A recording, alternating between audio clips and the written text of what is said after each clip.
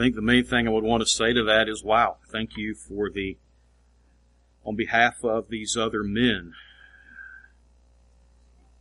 thank you for the overly kind words. In reality is, just to be honest, that has the temptation to be a little awkward, doesn't it? When somebody's saying, hey, thank you. And the reality is, that's when I take the counsel of Corrie ten Boom, who said, what do you do when somebody comes and they say thank you? Or what do you do when someone comes along and they say, hey, good job? You receive it. You receive it. You say thank you. Maybe you've worked hard, so you receive the thanks, but at the end of the day, you go back to the Lord and you say, God, you and I both know who deserves this thanks ultimately.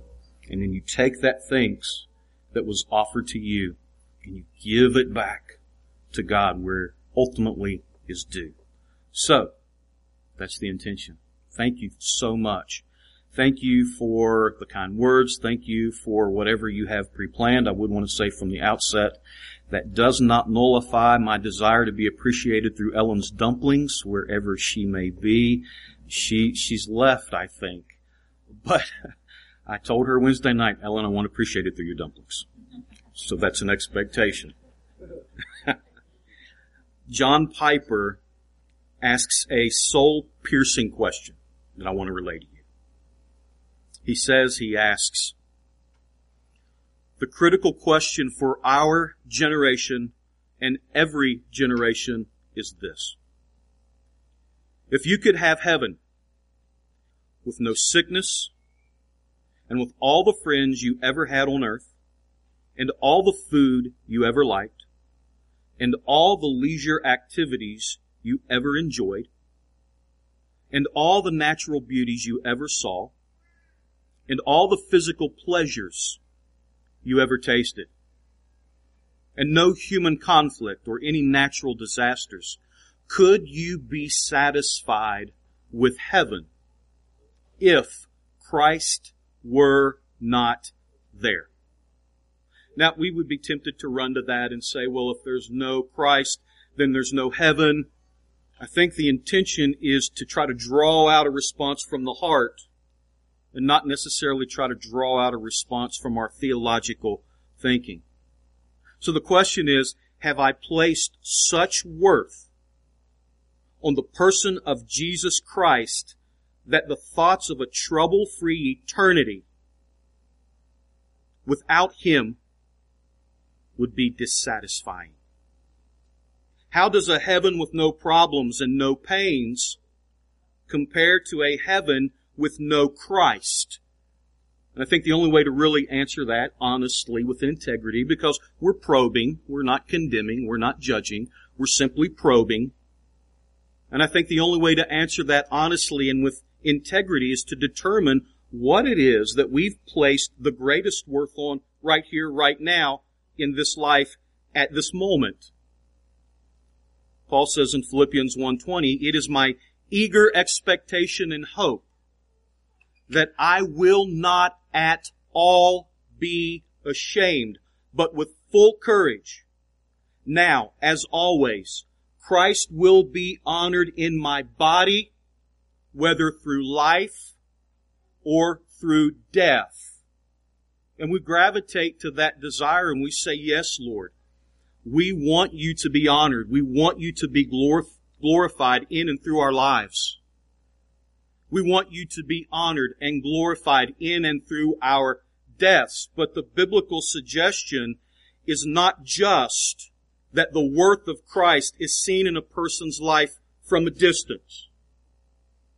The biblical suggestion is that the worth of Christ is seen in the details of a person's life. 1 Corinthians 10:31, for example, Paul says, so, whether you eat or drink, or whatever you do, do all for the glory of Christ.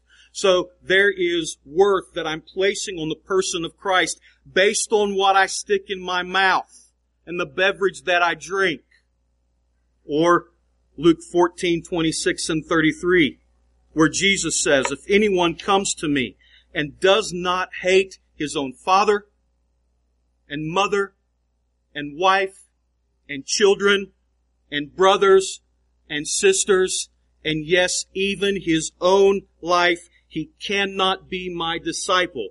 So therefore, any of you who does not renounce all that he has cannot be my disciple. So I'm placing worth upon the person of Christ as I measure his value against the value of other relationships and other things that, to be quite honest, are very, very dear to me.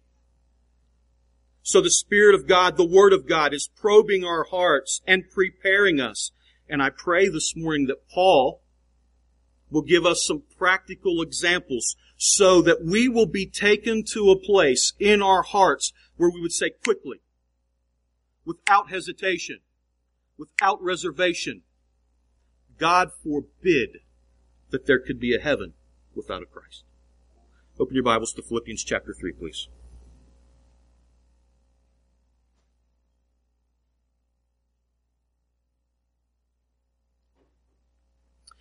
Philippians chapter 3, we will read verses 12 through 16.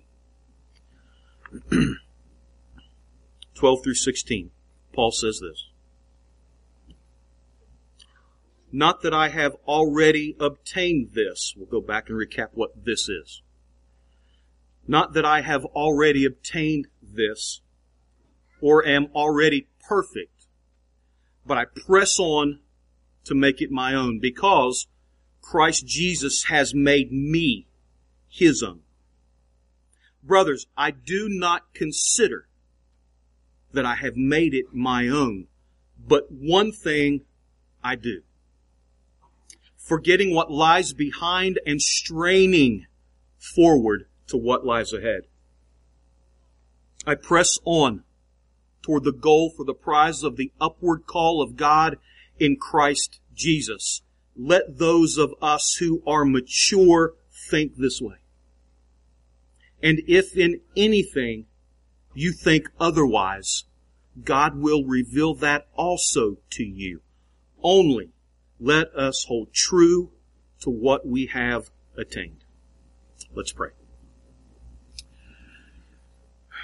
Father, we come to you this morning, Lord,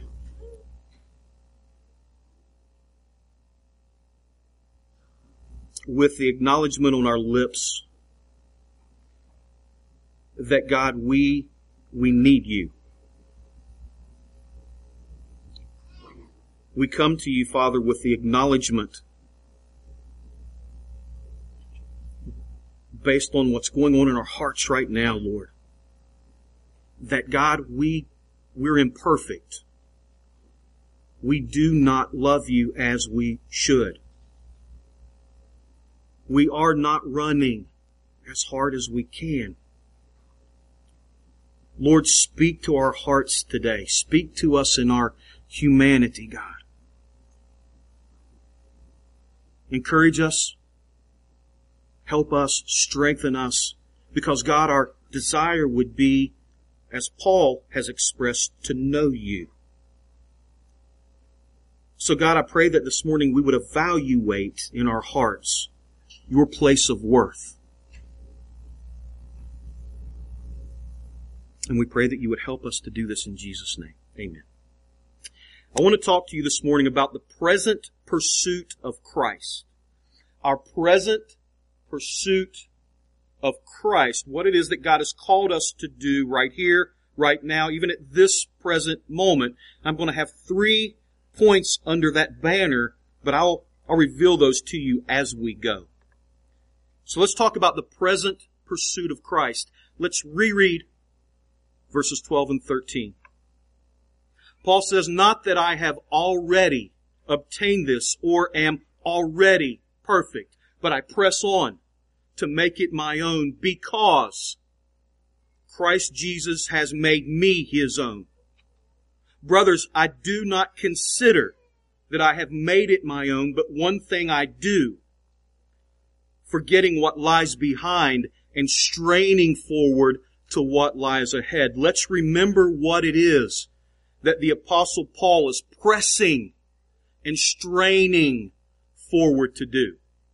He's pressing and he's straining to obtain a deeper knowledge of the person of Christ. But let's not be confused about that knowledge. Let's not be confused and be tempted to think that to obtain a deeper sense of knowledge of Christ means to accumulate more information that we can try to apply to our lives.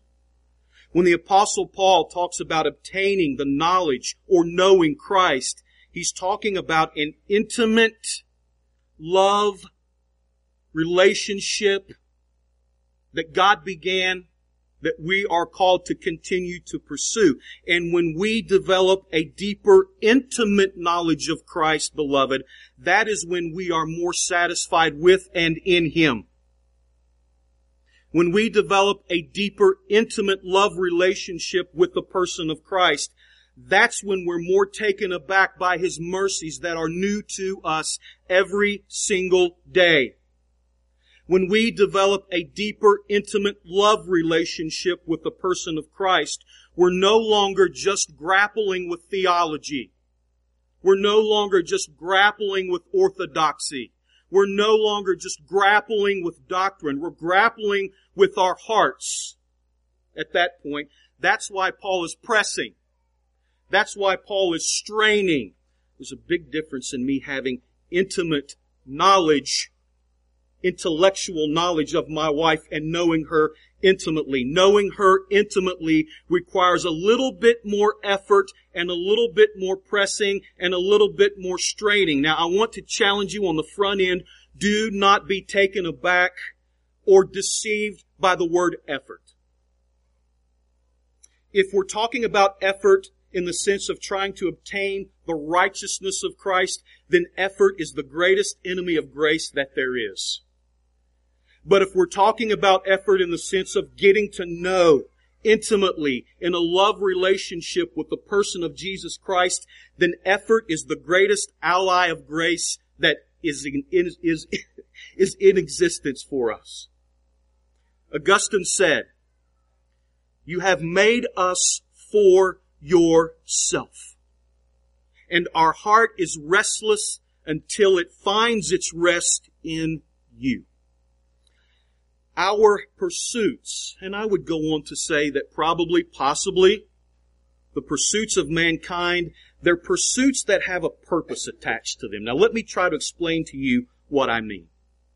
I believe that everyone wants to find someone, everybody wants to find something that they can attach some worth to, because when they do that, it suggests that life now has meaning.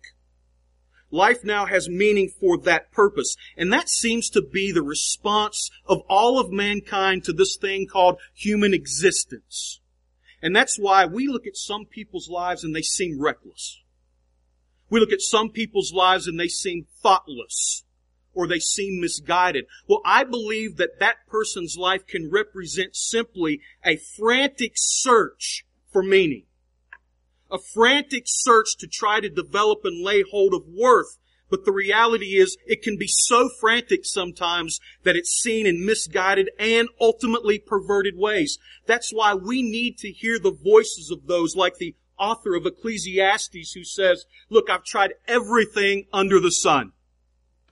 Unlimited physical relationships, the abundance and accumulation of wealth, filling the body with wine, and every single one of those pursuits have left me empty." We not only need to hear the words, but we need to hear the sorrow in the voice that represents wasted pursuits, wasted years, and unfruitful years. But we also need to take that idea and we need to apply that idea to our Christianity as well. Because I don't know about you, but I want to know what defines wasted years. I want to know what defines worthwhile pursuits. For example, when we're told to just simply read our Bibles, it's important to know that when we're reading our Bibles, studying our Bibles, knowing our Bibles, that we're identifying the single-minded purpose of our pursuit of the Word of God. And I say single-minded because Paul says, "This one thing I do." So even when we do something like read our Bibles, there's a single-minded purpose in that pursuit. And that single-minded purpose is not an accumulation of information. It is a method. And it's a method for every man. It's a method for every woman. And it's a method for every child to enter into a deeper love relationship with the person of Jesus Christ. The method consists of drawing each one of us deeper into the family of God, deeper into the intimacy that can exist through a knowledge of Jesus Christ. And Paul's suggestion is, seemingly, if intimacy with the person of Jesus Christ is an element that's lacking in our Christianity, then listen, beloved, we're pursuing the wrong things. We're pursuing wasteful things. I believe it's his way of saying we're running the wrong race. Understand that the Apostle Paul is talking to us in athletic terms. As he's talking about pressing on and straining forward, he's giving us the imagery of a runner getting ready at the starting line to run a race. And what's the motive for running this race? The motive for running this race is not the accumulation of information. The motive for running this race is entering into a deep, intimate love relationship with the person of Jesus Christ. The closest thing, the closest parallel that we have in knowing Him, the way that Paul talks about knowing Him, is an overflow of the physical intimacy, the emotional intimacy, the spiritual intimacy that exists between the physical intimate relationship that takes place between a husband and a wife. That is the intimacy that Paul is claiming.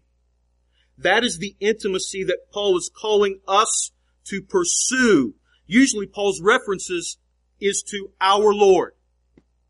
When he writes his epistles, usually it's a reference to our Lord, our God. We are introduced to the first time, if maybe not the only time, that Paul says, no, He's my Lord. Verse 8. Back up if you would. Verse 8, Paul says, indeed, I count everything as loss because of the surpassing worth of knowing Christ Jesus, my Lord. That's what intimacy does. It personalizes relationships. He's not just a Savior, He's my Savior. He's not just a God who is in essence love. He is my God who extends love directly and personally to me. But I think in order for us to run this race accurately, we have to look at the origin of intimacy with Christ. And I want to suggest this morning that it begins with Christ's pursuit of us and not our pursuit of Christ. Look at verse 12 again. Notice why Paul is pressing to make intimate knowledge of Christ his own. Notice why. Because Christ first made Paul his own. Verse 12. Not that I have already obtained this or am already perfect, but I press on to make it my own because Christ Jesus has made me His own. We talk about the greatness of knowing the person of Jesus Christ as we should, but I think it's just as important to note that the beginning of this love affair does not have its origin in us pursuing Christ. It begins with us being pursued by Christ and Christ having intimate knowledge of us. We love because He first loved us. We run the race with energy and passion because He first pursued us with energy and passion. His action toward us, His action of love toward us, generates a reaction from us. The Old and New Testament compare our relationship with the person of God to a marriage relationship. But listen, beloved, do not be deceived. This was not a matter of love at first sight on both parties. We did not see Christ. We did not meet Christ. We did not exchange glances with Christ and take it upon ourselves to run toward Him in slow motion with the intention of a long embrace. This love affair with God was determined way before our existence. God said to Jeremiah in Jeremiah 1:5, before you were formed, I knew you. That Hebrew word, nu, yada, it has the same intimate intention as the word that Paul uses in the Greek for knowing Christ. So let's pay attention to the process in which we experience a love relationship with Christ. God says, before you were formed, I extended myself through intimate love toward you. I gave myself to you before you were formed. And that's the mark that God has left in our hearts, and it creates a definite response on our part, which is, God, I want more. Let us be seriously unapologetic in saying we are after what benefits us. We want gain. That's why we're here. That's why we're passionately pursuing Christ. There's gain to be had. We want that gain. Let's look at 3 quick ways that we can gain Christ. Prayerfully, that we can know Him better, love Him deeper. The first is we gain Christ by understanding our current deficiency. We gain Christ by understanding our current deficiency. Look at verse 12 again. Paul says, not that I have already obtained this, or am already perfect, but I press on to make it my own because Christ Jesus has made me His own. I am not already perfect. I am imperfect. I have not obtained this. You see, running a right race means that we're in humble agreement with the person of God that we are not yet where we need to be. And it's a very simple acknowledgement, beloved. It's a very simple acknowledgement. It's the acknowledgement that, you know what, I don't pray the way I ought to pray, and I need the Spirit of God to fill that void and teach me how to pray. It's the simple acknowledgement that the Spirit is so willing, but the flesh is always so weak. Therefore, I need the Spirit of God to enable me to live this thing called the Christian life. It's the simple acknowledgement that we have a high priest who is continually making intercession necessarily because we continually need intercession to be made on our behalf because we are so imperfect. Do you experience feelings of dissatisfaction in your Christian walk? Do you feel dissatisfaction in your life? Maybe life in general? Are there times when you feel dissatisfaction in your marriage? Maybe the way you respond to your spouse in marriage? Do you feel dissatisfaction the way that you may respond to certain circumstances? See, I believe that when we experience that type of dissatisfaction, and we all do, but I believe that when we experience that type of dissatisfaction, it's not because of a failure to conform to a certain standard. When we experience that type of dissatisfaction, it's because of a failure to make much of the person of Jesus Christ in the midst of that circumstance. When we experience dissatisfaction, it's the result of us running the wrong race. And it all begins with an agreement with God that we are imperfect people. As a matter of fact, I believe that Paul uses that for a motivation in running the right race. One author says, we must go hard after Christ because we are so deficient. A failing student should pursue a special tutor. Nearsighted people should pursue an optometrist. People with strep throat should take antibiotics.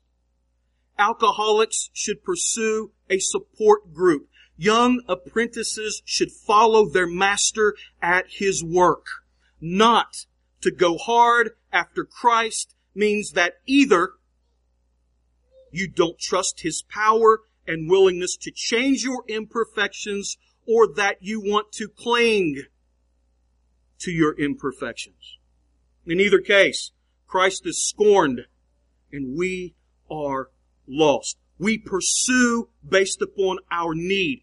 Knowing Christ, listen beloved, it's our greatest need. Knowing Him intimately, not knowing Him intellectually. Knowing Him here before we know Him here, or knowing Him here with the intention of knowing Him here. We gain Christ also when we're liberated from our past sins. We gain Christ when we are completely liberated from our past sins. We have a decent amount of people here. Now what that means is we have people here who are currently struggling with sins. We have people in this room that are currently struggling with past sins. We have people in this room who are currently struggling with present sins. Let's see what Paul says about that idea. Let's go back to verse 13.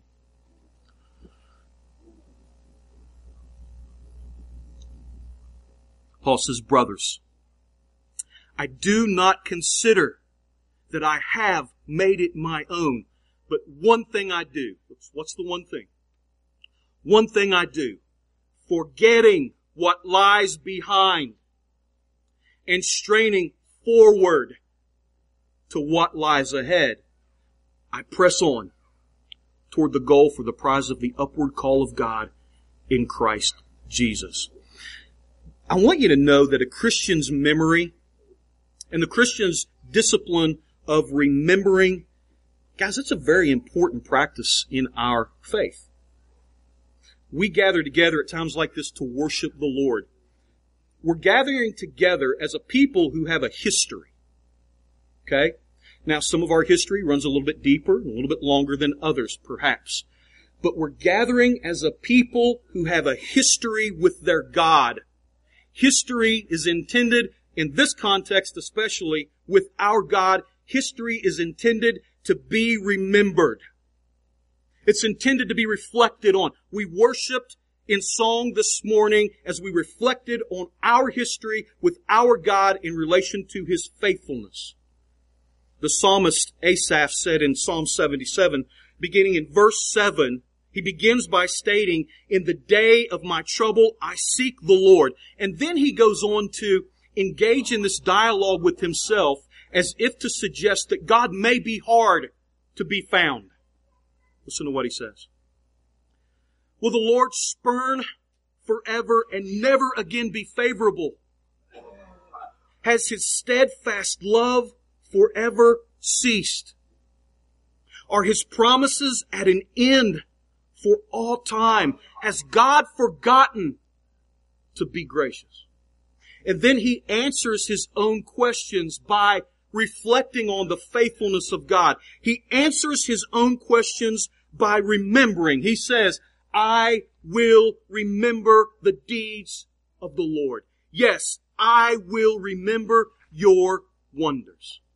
So when Paul talks about this single-mindedness, this one thing that he's given to, in the sense of forgetting what lies behind and straining forward to what lies ahead, it seems as if Paul is saying, listen, there are some things that are not worth remembering.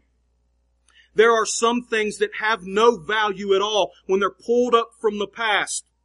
As a matter of fact, it seems as if Paul is saying, forgetting certain things is the formula for successfully knowing the person of Jesus Christ. And I want to suggest this morning that what we are called to forget, number one, we're called to forget our past failures. We're called to forget our past sins. On May 6th, 1954, Roger Bannister was the first man to run a mile under 4 minutes. 2 months later, a gentleman by the name of John Landy beat his record by 1.4 seconds. 2 months later, they established a historic race to be had between the two of them. As these two men begin their race, Landy is holding the lead. He's holding the lead the whole time, and as they make their way around the turn and they see the finish line, there's this one question that Landy cannot get out of his mind. You know what it is? Where's Bannister? Running hard, running toward the finish line, but consumed with the thought of where is my competitor? Where is Bannister? So what do you think he does? He looks back. He looks back. He misses his stride. Bannister passes him. Landy loses the race. He was later asked by a reporter, what happened? This is what he said. I know I know that if I had not looked back, I would have won that race. Paul says there's one thing I do. I forget what lies behind me and I strain forward to what lies ahead. The word straining, it means an intense stretching.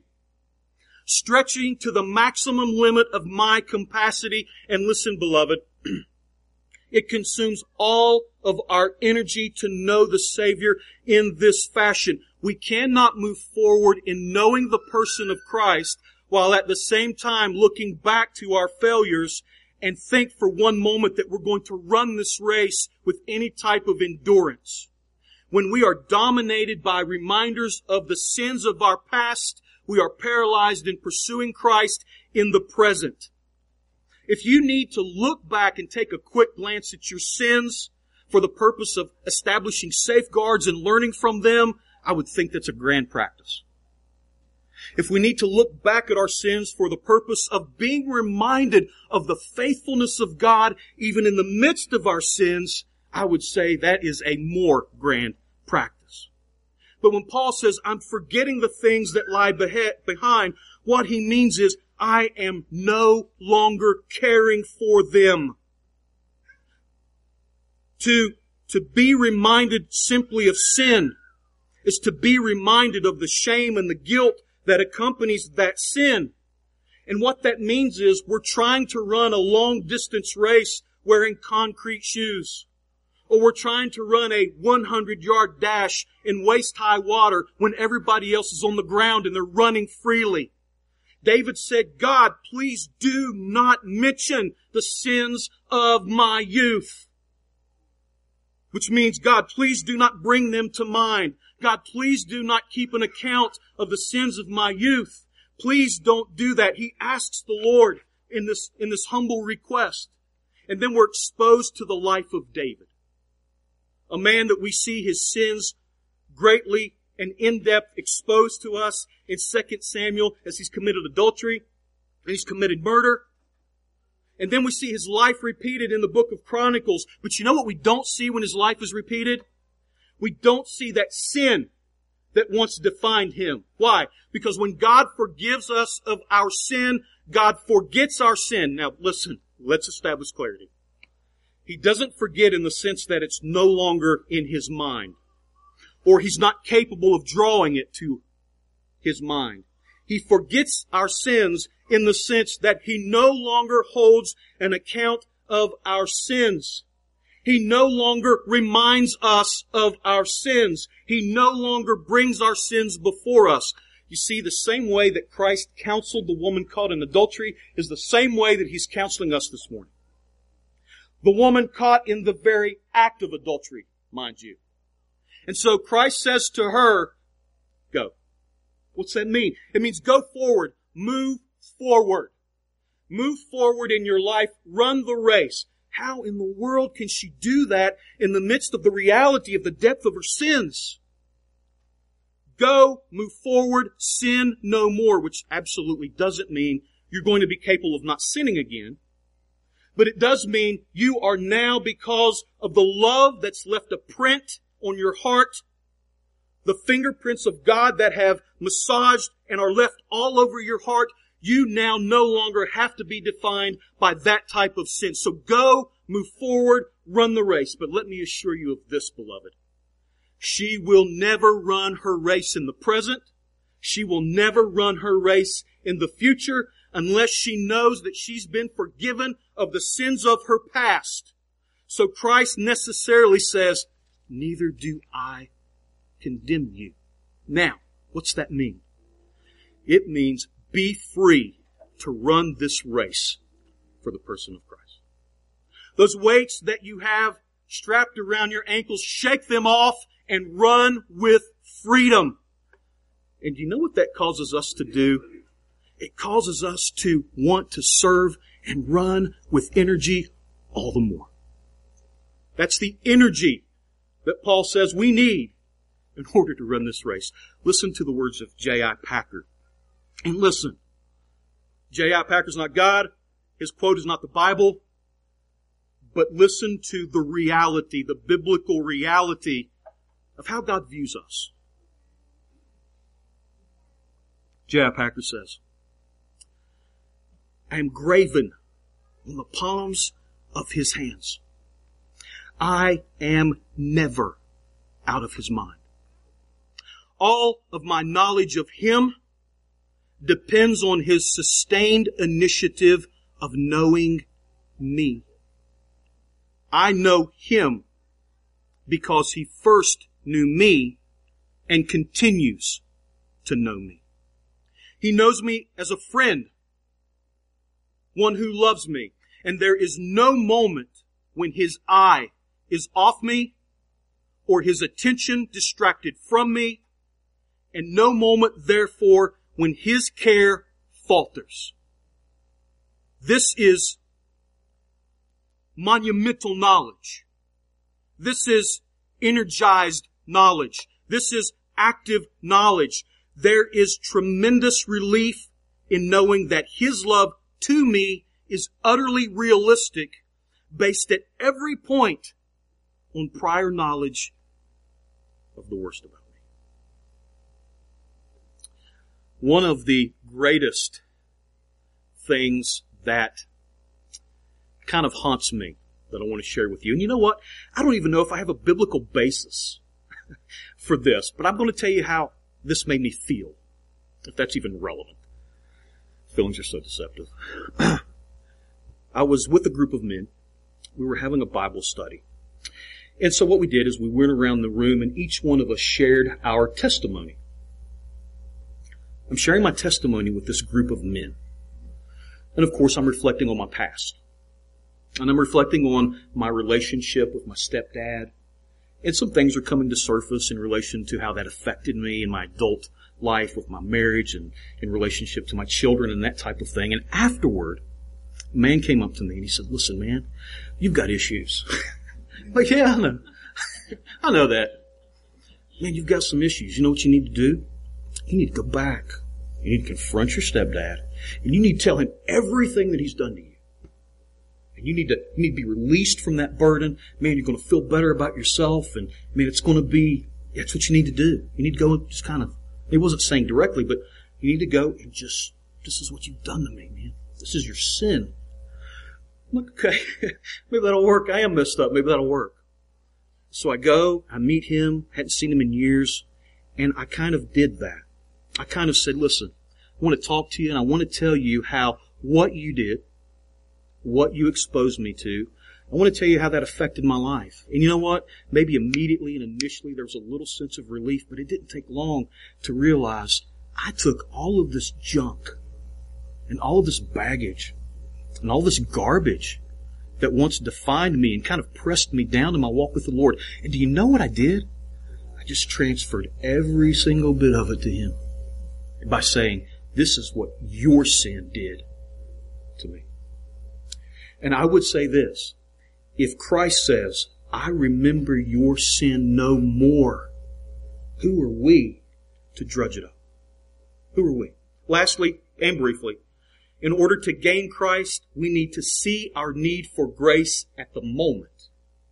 In order to gain Christ, we need to see our need for grace at the moment. Verse 13. Brothers, I do not consider that I have made it my own, but one thing I do, forgetting what lies behind and straining forward to what lies ahead.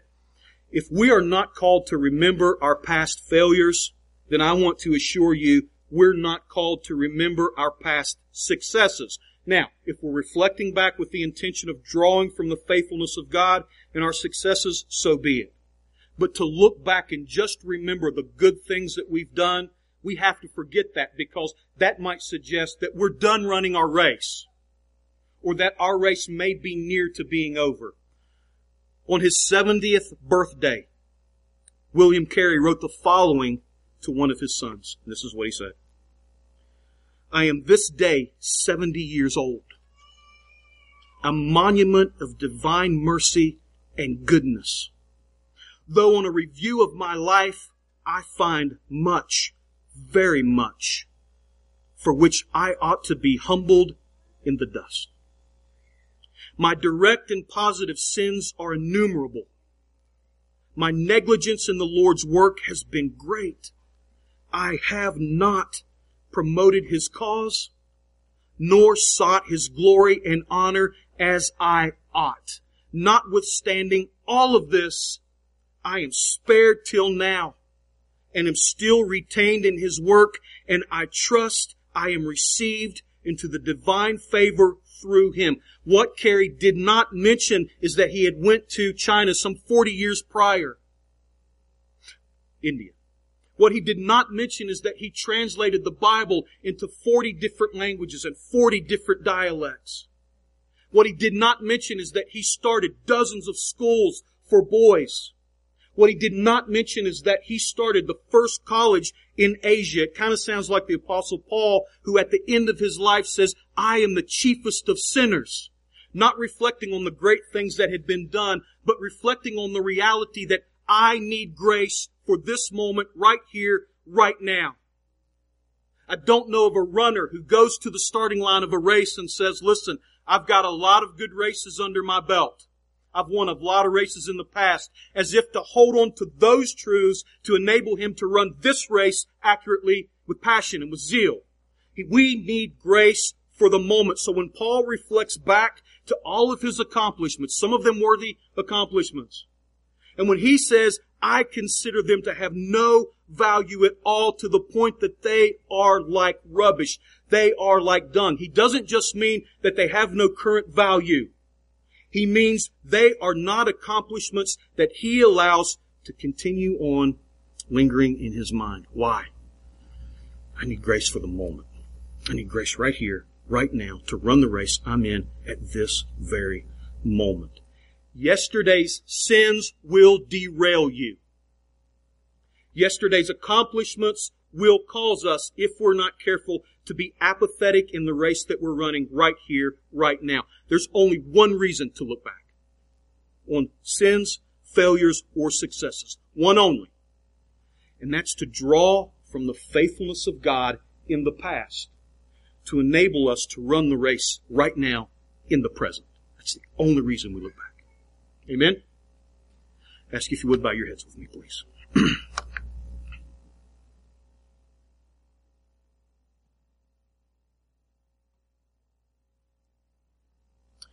Paul is creating imagery in this passage. We're runners. We're in a race. What that means is we don't look to our left, we don't look to our right.